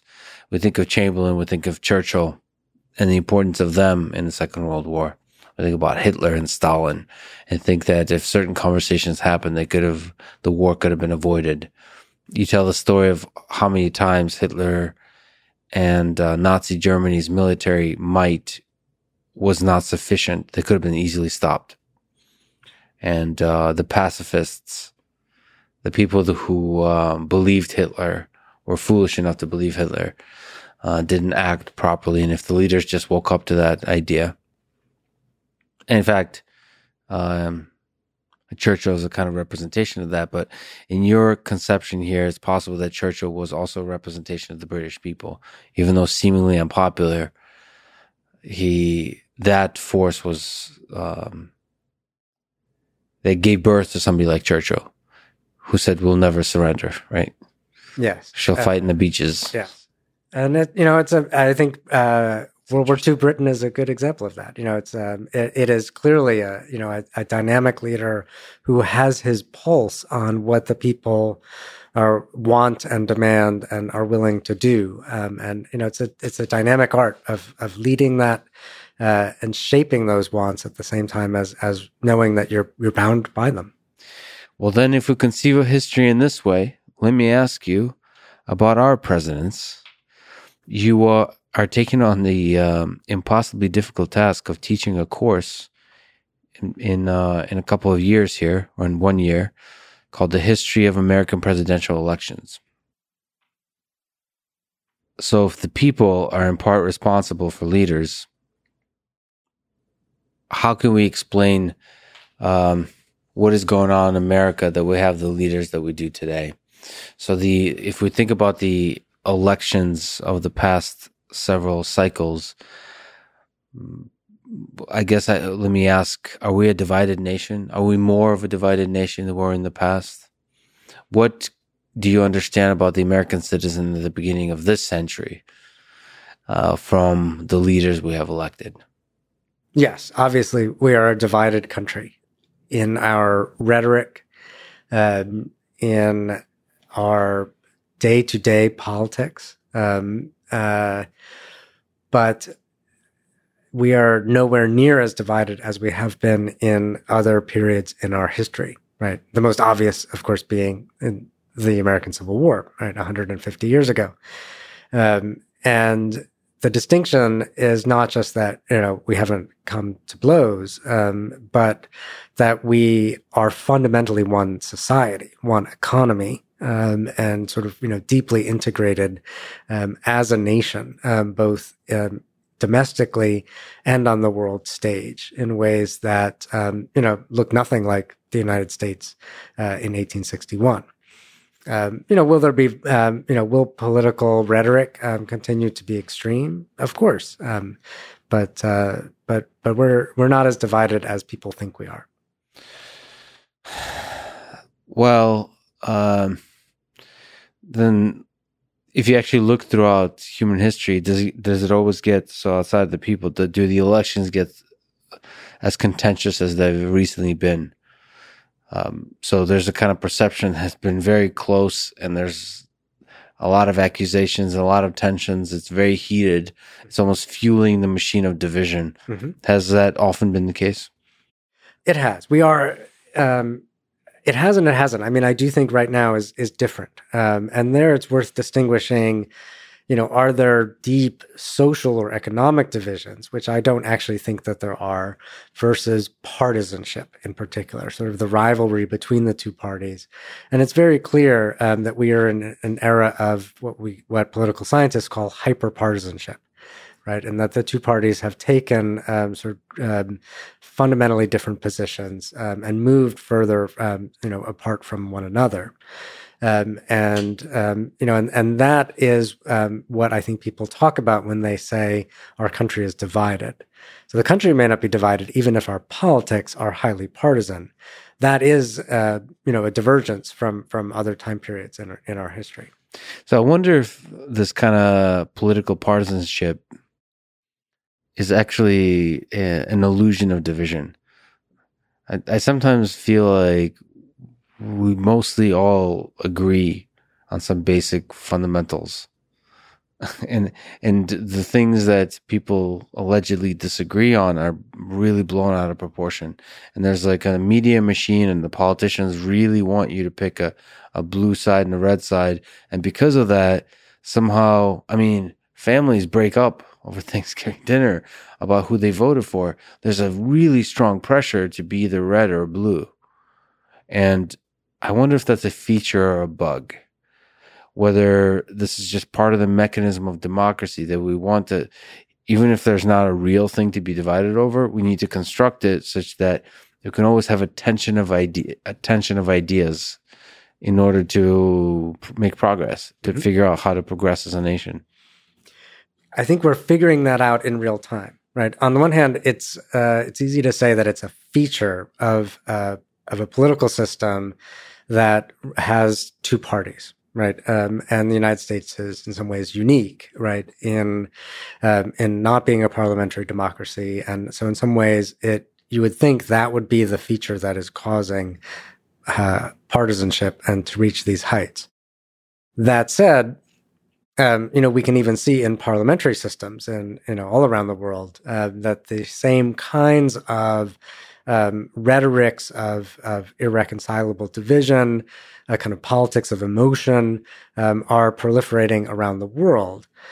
Some of that, as you say, I think is not as real as it appears on television, on social media, and other formats. So I don't know that other countries are that are experiencing sort of political conflict. I'm not sure that they're deeply divided either. So I've had the fortune of being intellectually active through the George Bush versus Al Gore election, then the Obama, and just every election since, right? And it seems like a large percentage of those elections, there's been a claim that the elections were rigged, that there is some conspiracy, corruption, malevolence on the other side. I distinctly remember when Donald Trump won in 2016, a lot of people I know said that election was rigged. And there's different explanations, including Russian influence. And then in 2020, I was just running in Austin along the river, and somebody said like, "Oh, huge fan of the podcast," and they said like, "What do you think of it? This is just not right. What's happening in this country? That the 2020 election was obviously rigged from their perspective in electing Joe Biden versus Donald Trump." Do you think there's a case to be made for and against each claim in the full context of history of our elections being rigged? I think the American election system is fundamentally sound and reliable. And I think that the evidence, is clear for that, regardless of which election you're looking at. In some ways, whether even, you look at a presidential election or even a local, county election for dog catcher or something, right? That the amount of sort of time and resources and precision that go into voter registration, vote counting, certification processes are crucial to democratic institutions. I think when someone says rigged, regardless of which side of the political spectrum they're coming from, they're looking for an answer. They're looking for that one answer for what is in fact a complex system, right? So, on the left, when they say rigged, they may be pointing to a wide range of ways in which they think that the system is tilted through gerrymandering, sort of misrepresentation through the Electoral College. On the right, when people say rigged, they may be concerned, about sort of voter security, about ways in which the media mainstream media may control messages, and in which, in both cases, the feeling is it's articulated as my vote didn't get counted right. But the deeper concern is my vote doesn't count. My voice isn't being heard. So no, I don't think the elections are rigged. So let me sort of push back, right? There's a comfort to the story that they're not rigged. And a lot of us like to live in comfort. So people who articulate conspiracy theories say, sure, it's nice to be comfortable, but here's the reality. And the thing they articulate is there's incentives in close elections, which we seem to have nonstop close elections. There's so many financial interests. There's so many powerful people. Surely you can construct, not just with the media and all the ways you described both on the left and the right, the elections could be rigged, but literally, actually, in a fully illegal way, manipulate the results of votes. Surely there's incentive to do that. And I don't think that's a totally ridiculous argument, because it's like, all right, well, it actually lands to the question, which is a hard question for me to ask as an optimist, of how many malevolent people out there and how many malevolent people are required to rig an election. So what is the phase transition for a system to become from like corruption light to corruption, to high level of corruption, such that you could do things like rig elections which is what happens quite a lot in many nations in the world even today. So yes, there is interference in elections, and there has been in American history, right? And we can go all the way back into into the 18th century. You don't have to go back to Texas in the 1960s, LBJ to find examples of direct interference in the outcome of elections. And there are incentives to do that. Those incentives will only feel more existential as hyperpartisanship makes people think that the outcome of the elections are a matter of black and white or life and death. And you will see people sort of organizing every way they can to shape elections, right? We saw this in the 1850s, right? When settlers, pro and anti-slavery sort of flooded into Kansas to try to sort of, determine the outcome of an election. We see this in the Reconstruction period, right? When the Ku Klux Klan shows up to kind of, to block the doors for black voters in the South. This history is not new. It's there. I think what the reason why I think that the system is sound is not, or the reason when I say I believe that the election system is fundamentally sound, it's not, I'm not trying to be reassuring or encourage complacency, right? I'm saying this is something that we need to do and to work on. So the current electoral mechanisms are sufficiently robust, even if there is corruption, even if there is rigging. They're robust, the force that corrects itself corrects and ensures that nobody gets out of line is much stronger than the other incentives, which are like the corrupting incentives. And that's the thing I talked about. Visiting Ukraine, talking about corruption.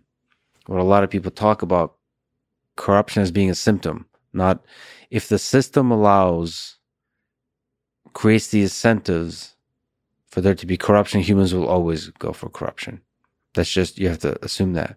The power of the United States is that it constructed systems that prevent you from being corrupt at scale. At least, depends what you believe, but for most of us, if you believe in this country, you have to, you believe in the self-correcting mechanisms of corruption. That even if that desire is in the human heart, the system resists it, prevents it. That's your current belief. Yes, as of today. But Yeah. I do think that those, that will require oversight by institutions, ideally ones that are insulated as much as possible from partisan politics, which is very difficult right now. Yes. And it will require the demands of the American people that they want these elections to be fair and secure, and that means being willing to lose them, regardless of which party you're in favor of. So, what do you think about the power of the media to create partisanship? I'm really worried that there's a huge incentive. Speaking of incentives, to divide the country. In the media and the politicians, I'm not sure where it originates, but it feels like it's the media.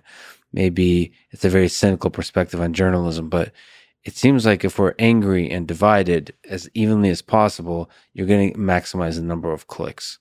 So it's almost like the media wants to elect people that are going to be the most divisive maximizing.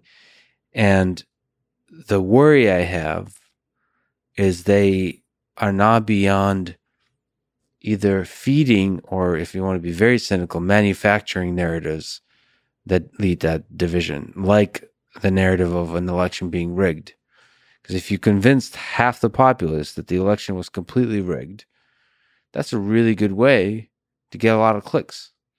And like the very cynical view is, I don't know if the media machine will stop the destruction of our democracy in service of getting more clicks. It may destroy our entire democracy just to get more clicks, because the fire, as the thing burns down, will get clicks. Am I putting too much blame on the media here? the machine of it? You're diagnosing the incentive structure, you're depicting that with 100% accuracy. But I think history teaches that you might be giving the media too much sort of causal power. That the American people are smarter than the media that they consume, right? And and even today we know that, right? People who consume, even people who consume just Fox or just MSNBC know what they're consuming, right? So I don't think that media will be the solution, and I certainly don't think that returning to a media structure of the mid 20th century with 3 news channels that all tell us one story that's no golden age that we're trying to get back to, for sure. Well, there is a novel thing in human history, which is Twitter and social media and so on. So we're trying to find our footing as a nation to figure out how to think about politics, how to maintain our basic freedoms, our sense of democracy, of our interaction with government and so on this new medium of social media. How do you think Twitter changed things? Do you think Twitter is good for democracy? Do you think it has changed what it means to be an American citizen? Or is it just the same old media mechanism? It has not changed what it means to be an American citizen. It may have changed the day-to-day sound of being, and the experience of it. It got noisier, it got louder, and it got more decentered. I think Twitter is it's paradoxical. On the one hand, it is a fundamentally democratic platform, right? And in some ways, it democratizes institutions that that had gatekeepers and authority figures for a very long time. But on the other hand, it's not a democratic institution at all. It's a for-profit corporation, and it operates under those principles. And so, that said, it's is an institution of American and global life, that the people of the United States have the authority to regulate or reshape as they see fit, both that and other major media players. So one of the most dramatic decisions that illustrate both sides of what you're saying is when Twitter decided to ban, I think permanently, the president of the United States, Donald Trump, off of Twitter. Can you make the case that that was a good idea and make the case that that was a bad idea? Can you see both perspectives on this? Yes, I think, the simple fact of the matter is, Twitter is a platform. It has rules of service. Twitter concluded that President Trump had violated the terms of service and blocked him, right? And if you have rules, you have to enforce them. Did it have consequences? It had direct and predictable consequences, of creating a sense among millions of Americans that Twitter had taken a side in politics, or confirming their belief that it had done so. Will it have unintended consequences? This is where the historian can come in and say, yes, there's always right. Unintended consequences. And we don't know, sort of what it would mean for political figures to be excluded from various media platforms under these notions, right, of that they had violated terms of service, et cetera. So I guess we'll see, as I guess what I would like. Well, to me, so I'm generally against censorship, but to take Twitter's perspective, it's unclear to me in terms of unintended consequences, whether censoring a human being from being part of your platform is going to decrease or increase the amount of hate in the world.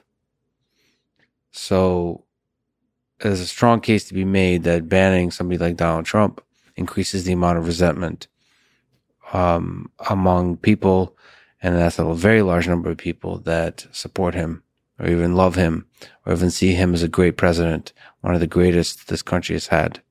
And so if you completely suppress his voice, you're going to intensify the support that he has from just the regular support for another human being who ran for president to somebody that becomes an almost heroic figure for that set of people. Now, the flip side is removing a person from a platform like Donald Trump might lessen the megaphone of that particular person, might actually level the democratic notion that everybody has a voice. So basically, removing the loud extremes is helpful for giving the center, the calm, the thoughtful voices more power. And so in that sense, that teaches a lesson that don't be crazy in any one direction. Don't go Lenin, don't go Hitler, don't you have to stay in the middle. There's divisions in the middle, there's discussions in the middle, but stay in the middle. That's sort of the steelman the case for censoring. Boy, is censorship a slippery slope. And also, boy, is Twitter becoming a thing that's more than just a company. It seems like it's a medium of communication that we use for information, for knowledge, for wisdom even. You know, during the period of COVID, we used it to gain an understanding of what the hell's going on. What should we do? What's the state of the art science? Science fundamentally transformed during the time of COVID because you have no time for the full review cycle that science usually goes through. And some of the best sources of information for me, from the conspiracy theory to the best doctors, was Twitter. The data, the stats, all that kind of stuff. And that feels like more than a company. And then Twitter and YouTube and different places took a really strong stance on COVID, which is the lazy stance, in my opinion, which is we're going to listen to whatever CDC or the institutions have said. But the reality is you're an institution of your own now. You're kind of the press. You're like, it's a really difficult position. It's a really, really difficult position to take. But I wish they have stepped up and take on the full responsibility and the pain of fighting for the freedom of speech. Yes, they need to do that. But I'm struck by some of the things that you said, ways in which Twitter has the power to shape the conversation. And I don't think in a democratic society, democratic polities should cede that power to for-profit companies. Do you agree that it's possible that Twitter has that power currently? Do you sense that it has that power? Because my sense is Twitter has the power to start wars, like tweets have the power to start wars, to change the direction of elections. Maybe in the sense, in the ways in which a wave has the power to wash away sand, right? It's still the medium, right? It's not in itself an actor. It's how actors use the platform. Which requires us to scrutinize the structure of the platform and access to it. Unfortunately, it's not. Maybe it's similar to the wave. It's not just a medium. It's a medium plus. It's a medium that enables virality, mm-hmm. that benefits from virality of engagement, and that means singular voices can have a disproportionate impact. Like not even voices, singular ideas. Dramatic ideas can have a disproportionate impact. And so that actually threatens, it's almost like, I don't know what the equivalent is in nature, but it's a wave that can grow exponentially mm-hmm. because of the intensity of the initial intensity of the wave. I don't know how to describe that as a dynamical system, but it feels like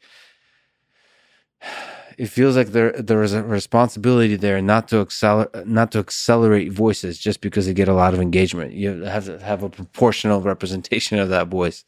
But you're saying that a strong democracy should be robust to that? A strong democracy can and should and will be. I mean, I think the other thing a historian will tell you about Twitter is that this too shall pass, right? Yeah. But I do think, the structures of the platform, of the algorithm, of this and other major players are eligible for scrutiny by democratic institutions. So, in preparing to teach the course, the history of American presidential elections leading up to the 2024 elections. So one of the lessons of history is this too shall pass. So don't make everything about this is going to either save or destroy our nation. That seems to be like the message of every single election. As I'm doing Trump hands. Do you think Donald Trump, what do you think about the 2024 election? Do you think Donald Trump runs? Do you think the tension will grow? Or was that a singular moment? Do you think it'll be like AOC versus Trump or whoever, whatever the most drama maximizing thing, or will things stabilize? I think I can, historians don't like to predict the future, but I can predict this one, that it will not be a calm and stabilized election. I think as of, the time that we're talking in 2022, there are too many, sort of open questions, particularly about whether Joe Biden will run for re-election. He says he will, but the jury, I think, is out on that. I can't predict whether Donald Trump will run for election, or not. I think, we do know that President Trump doesn't like to start things he can't win. And if the polling data suggests that he's not a credible candidate, he might be reluctant to enter the race and might find more appealing the kind of sideline, kind of kingmaker role that he's been crafting since he left the White House. I think there are plenty of people who are, dreaming that there's some sort of centrist candidate, whether it's a conservative Democrat or a liberal Republican who will, save us from all of this, either within a party or in a third party run. I don't think that's likely. Why aren't we getting them? Why don't you think it's likely? What's the explanation? There seems to be a general hunger for a person like this. You would, but the system sorts it out, right? That the primary systems and the party, party candidate selection systems, will favor sort of more partisan views, right? More conservative Republicans, more liberal Democrats, as the kind of center candidates. It seems like the system prefers mediocre mediocre partisan leaders. If I to take a cynical look, but maybe I'm romanticizing the leaders of the past, and maybe I'm just remembering the great leaders of the past. And I can assure you, there's plenty of mediocre partisans in the 19th century. Okay, and the 20th. Well, let me ask you about platforming. Do you think Donald? It's the Twitter question, but I was torn about whether to talk to Donald Trump on this podcast. As a historian, what would you advise? I think, this is a difficult question, right? For historians who want, to make sure that they know sort of what Americans are thinking and talking about, for centuries later. So one of the things that, at least my understanding is that when President Trump was banned from Twitter, his account was also deleted. And that is one of the most valuable sources that historians will use to understand the era. And parts of it were sort of, archived and reconstructed. But in that sense, I think that is also a real loss to the historical record. I think that your podcast shows you'll talk to anyone. So I'm here, right? So, right. I'm not in the business of saying don't talk to me. That's one of the difficult things when I think about Hitler. I think Hitler, Stalin. I don't know if World War I quite has the same intensity of controversial leaders. But one of the sad things from a historian perspective is how few interviews Hitler has given or Stalin has given. Mm-hmm. And that's such a difficult thing because it's obvious that talking to Donald Trump, that talking to Xi Jinping, talking to Putin is really valuable from a historical perspective to understand. But then you think about the momentary impact of such a conversation and you think, well, depending on how the conversation goes, you can steer or flame, feed the flame of war or conflict or abuses of power and things like this. And that's, I think, the tension between the journalist and the historian. Mm-hmm. Because when journalists interview dictators, for example, one of the things that strikes me is they're often very critical of the dictator. They're like they're basically attacking them in front of their face, as opposed to trying to understand. Because what I perceive they're doing is they're signaling to the other journalists that they're on the right side of history, kind of thing. But that's not very productive. And it's also why the dictators and leaders often don't do those interviews. It's not productive to understanding who the human being is. To understand, you have to empathize. Because few people, I think, few leaders do something from a place of malevolence. I think they really do think they're doing good. And not even for themselves, not even for selfish reasons. I think they're doing great they're doing the right thing for their country or for whoever the group they're leading. And to understand that, you have to, and by the way, a large percent of the country often supports them. I bet if you legitimately poll people in North Korea, they will believe that their leader is doing the right thing for their country. And so to understand that, you have to empathize. So that's the tension of the journalist, I think, and the historian, because obviously the historian doesn't care. They really want to, they care obviously deeply, but they know that history requires deep understanding of the human being in the full context. Yeah, it's a tough decision to make. Yeah. Well, I think it's both for journalists and historians. The challenge is not to be too close to your subject, right? And, not to be overly influenced and used by them, right? When you're talking to a living subject, which historians do, too, it's a matter of making sure that you triangulate their story with the rest of the record, right? And that may paint a different picture of the person than and will prevent you as a journalist or a historian from kind of, just telling someone else's story.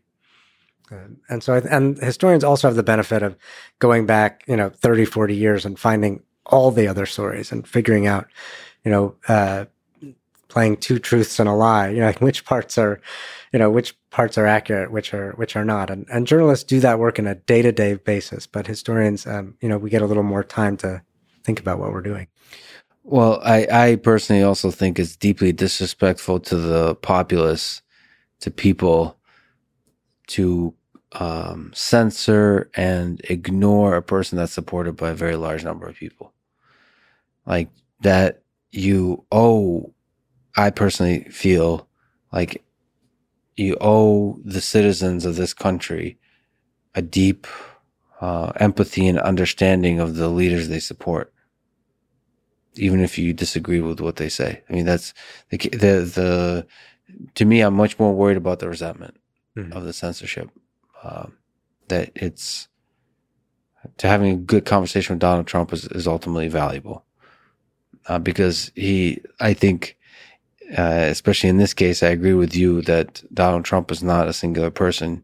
He represents a set of feelings that a large number of people have, and whatever those feelings are, you can try to figure out by talking to people, but also talking to the man, and then seeing the interplay there. What does this really represent in this period in history, in this slice of the world?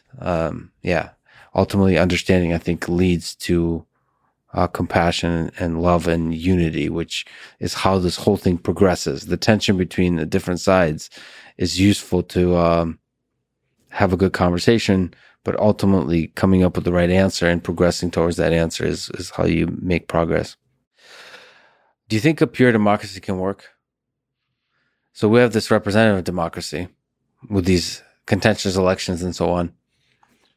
When we start a civilization on Mars, which becomes more and more realistic technologically, we can have a more direct access to be able to vote on issues and vote for ideas. Do you think it can work? I don't think we have to go to Mars to do it, right? I think the answer is not, to flip a switch and turn on something called pure democracy when people are not ready for it, when their incentive structures are not structured for it. But you can, experiment with more democratic forms of governance, one after another, right? Whether it's, experimenting with technology to find new ways of getting greater rates of participation in democracy. I think that we see some experiments in more complicated systems of voting that in fact might actually be more reflective of people's choices than simply picking one candidate, right? Sort of ranked choice voting or runoffs, other kinds of things. I think that we can think more creatively about something like participatory budgeting, right? In which, we put all this money into the government, and then, we should, as a people, there are more democratic ways of how we spend it. And I think the most urgent in some level is a more democratic form of foreign policy making, right? That foreign policy making, decision making about the military, about foreign policy is very ways insulated from popular participation in modern American history. And I think, technology is not the going to solve this. It's a combination of technology and human creativity, but I think I think we can start heading that direction. Whether we get there before we get to Mars, I don't know. What interesting lessons and thoughts, if you look at the fundamentals of the history of American elections, do you hope to reveal when you try to teach the class? And how will those fundamentals be met by the students that receive that wisdom? So what do you think about this dance? Especially such an interesting idea, and I hope you do go through with this kind of idea, is look at the history while the next one is happening. Yes. I think, it's worth remembering, right, that the students who are typical American student who's in college right now, right, has lived their entire life after the election of 2000 and Bush v. Gore. Right. And after 9/11, probably. And yeah, absolutely. Yes. After all of these things. Right. So on the one hand, they take partisanship and contentious elections for granted. They don't, I think, share, some vision that things were, things used to be different, right? They don't remember a world that had like lots of moderate Democrats and liberal Republicans and, running around in it. So in some ways it's a way of looking back into the past to find other ways of organizing our politics. It's also a way of reassuring students that we have been through contentious and even violent elections before in our history. And that people have defended the right to vote, right? People have risked their lives to vote. I think they will understand that as well. And maybe knowledge of history here can help de-escalate the emotions you might feel about one candidate or another. And from a place of calmness, you can more easily arrive at wisdom. That's my hope. Just as a brief aside, but nevertheless, you wrote the book Bound by War that describes a century of war in the Pacific. So looking at this slice of geography and power, so most crucially through the partnership between the United States and the Philippines, can you tell some aspect of the story that is often perhaps not considered when you start to look more at the geopolitics of Europe and Soviet Union and the United States? How did the war in the Pacific define the 20th century? Yeah, I came to this book, Bound by War, from a sense that that our stories were too lopsided toward Europe, right? That American history, when viewed from the Pacific, specifically in the 20th century, helps us understand American power in some new ways, right? Not only American projection of power into Asia, right, but also the ways in which American power affected people in Asia, right? Either as, in places like the Philippines, where the United States had a colony for almost 50 years, or Asian Americans, people who had migrated or their descendants in the United States. And those linkages between the United States and Asia, particularly the U.S.-Philippine connection, I think were something that needed to be traced across the 20th century, because it's a way, kind of a new way of seeing American power, from a different angle. You see it in that way. What are some aspects that define America from when you take the perspective of the Pacific? Yeah. What military conflict and the asymmetry of power there? Right. So I start in 1898, with the U.S. invasion of the Philippines, its conquest and annexation. And I think in many ways, this is a defining conflict of the 20th century that's often completely overlooked or described, I think incorrectly, as merely a war with Spain, right? That the war in the Philippines is our first extended overseas conflict, our first conflict in what would come to be called the developing world or third world. It's a form of counterinsurgency. This is the U.S. Army sort of learning lessons that are then repeated again in the Second World War, in Korea, Vietnam, and even after 9/11. Is the Philippines our friends or enemies in this history? Well, that's the interesting part, right? Is that the book focuses in particular on Filipinos who fight with the Americans, who fought, sort of in the U.S. Army and Navy over the course of the 20th century, and they are in a fundamentally ironic position, right? They are from the Philippines and they're fighting for the United States, which is the colonial power occupying their country. And I think that irony persists, right? So if you look at sort of polling data where they ask people all around the world, do you think positively or negatively about the United States? That the highest responses are from the Philippines, right? Filipinos view the United States more favorably than people from any other country in the world, including America. Right, that they're think more favorably of Americans than Americans do, and so sort of unpacking that irony is part of what I'm trying to get at in the book. What was the people power revolution, and what lessons can we learn from it? You kind of assign an important, a large value to it in terms of what we can learn for the American project. Yeah. So in 1986, the president of the Philippines, Ferdinand Marcos, is overthrown by a popular revolution known as People Power, in the wake of a contested and probably almost certainly rigged election that sort of kind of confirms his rule. When that is overturned through sort of mass movements in the Philippines, it's also sort of confirmed in many ways by the reluctance of the United States to intervene to prop up a Cold War ally. Ferdinand Marcos had supported American policy throughout his administration. The Reagan administration, Ronald Reagan's president at the time, basically chooses not to support him. That's a personally wrenching decision for Reagan himself, but he's being shaped in many ways by the emerging voices of neoconservative political, sort of foreign policy voices, in particular, Paul Wolfowitz and the State Department and others who see sort of movements for democracy and democratization that then kind of take fire in the late 20th century in Latin America, in South Korea, in Eastern Europe, and all around the world until it hits the wall in Tiananmen Square in June 1989. What's that wall?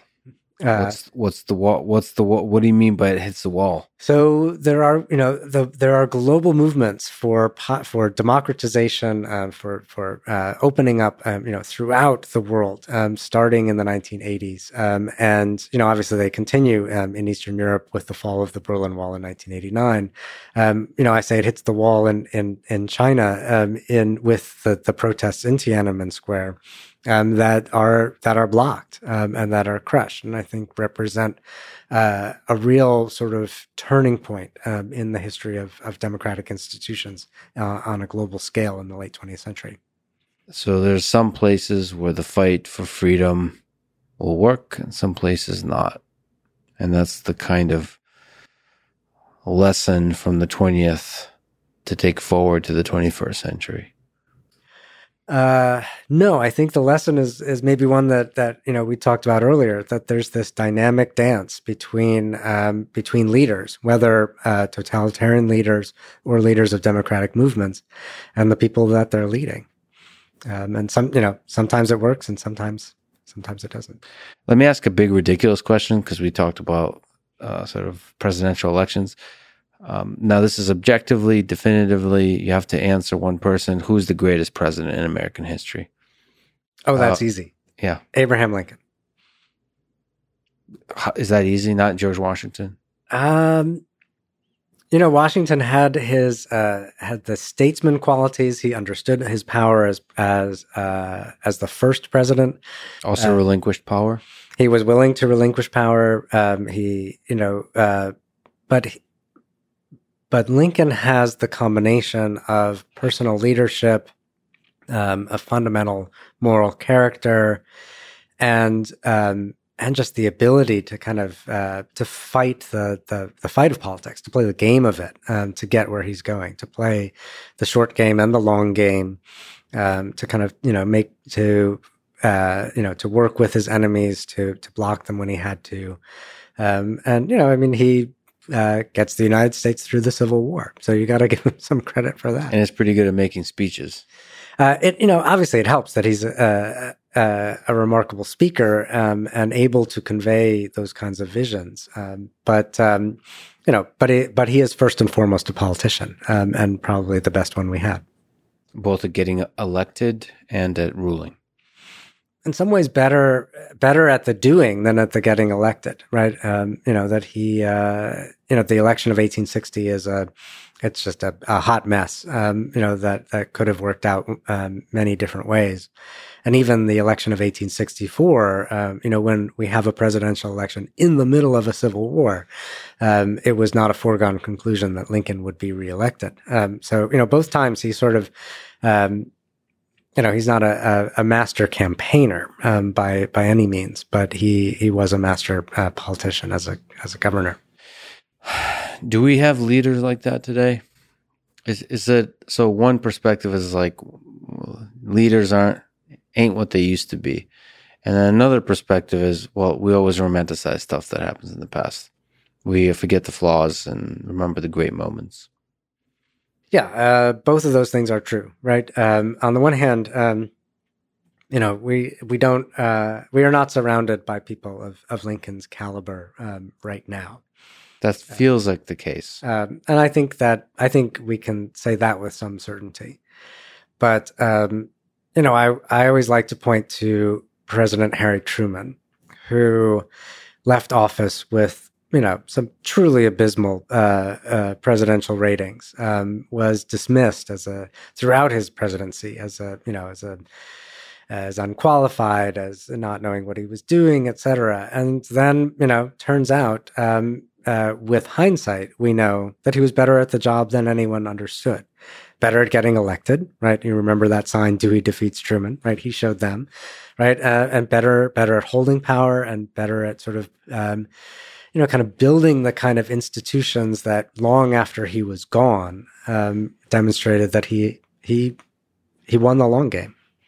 And some of that is the victors do write the story. And I ask myself very much, how will history remember Volodymyr Zelensky?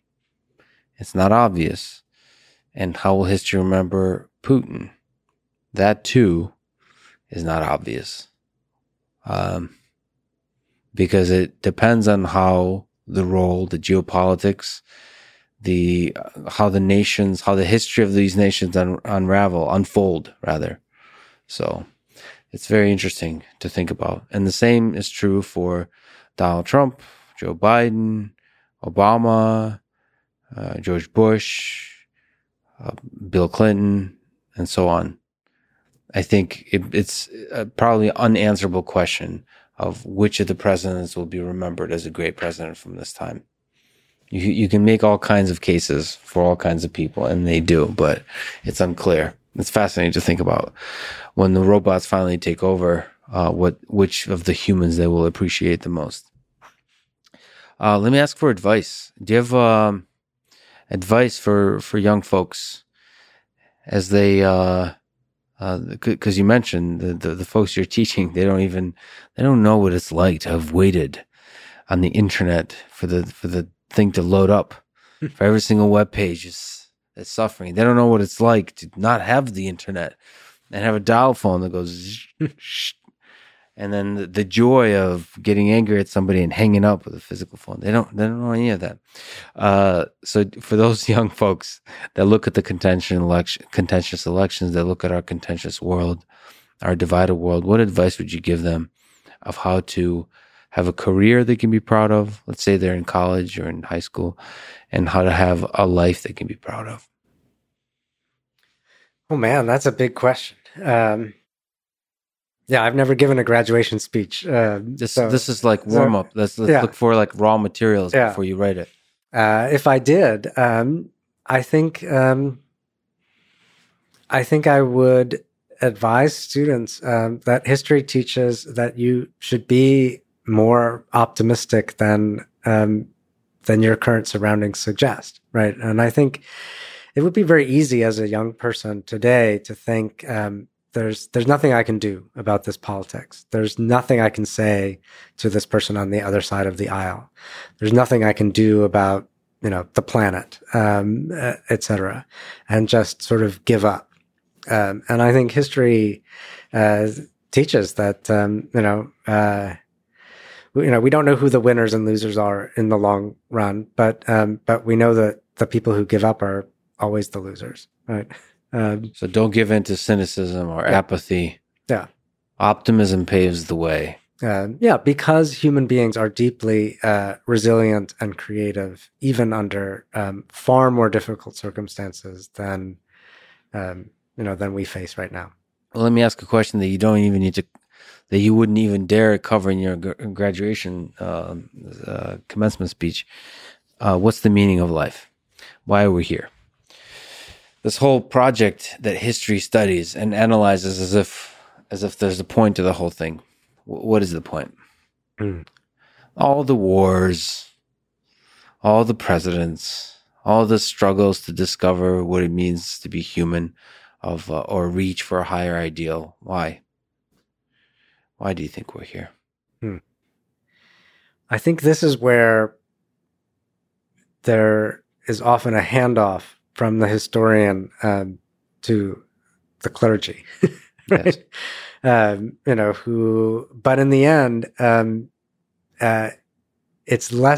there's less distance between the two than you think, right? That, if you think about some of the kind of answers to that question, what is the meaning of life, that are given from religious traditions, often they have a fundamentally historical core, right? It's about, unifying the past and the present in some other, non-earthly sort of dimension. So I think there is that. I think even for people who don't have religious belief, there's a way in which history is about the shared human condition. And I think historians aspire to telling all of that story, right? We drill down on the miseries of war and depressions and so forth, but the story is not complete without blueberries and butterflies and all the rest that go with it. So both the humbling and the inspiring aspect that you get by looking back at human history, that we're in this together. Christopher, this is a huge honor. This is an amazing conversation. Thank you for taking us back to a war that not often discussed, but in many ways defined the 20th century and the century we are in today, which is the First World War. The war that was supposed to end all wars, but instead defined the future wars and defines our struggle to try to avoid World War III. So it's a huge honor you would talk with me today. This is amazing. Thank you so much.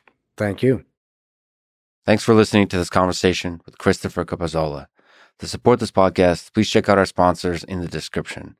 And now, let me leave you with some words from Woodrow Wilson in 1917 about World War I that haunted the rest of the 20th century. This is a war to end all wars. George Santayana, a Spanish-American philosopher, responded to this quote in 1922 by saying, "Only the dead have seen the end of war." Thank you for listening. I hope to see you next time.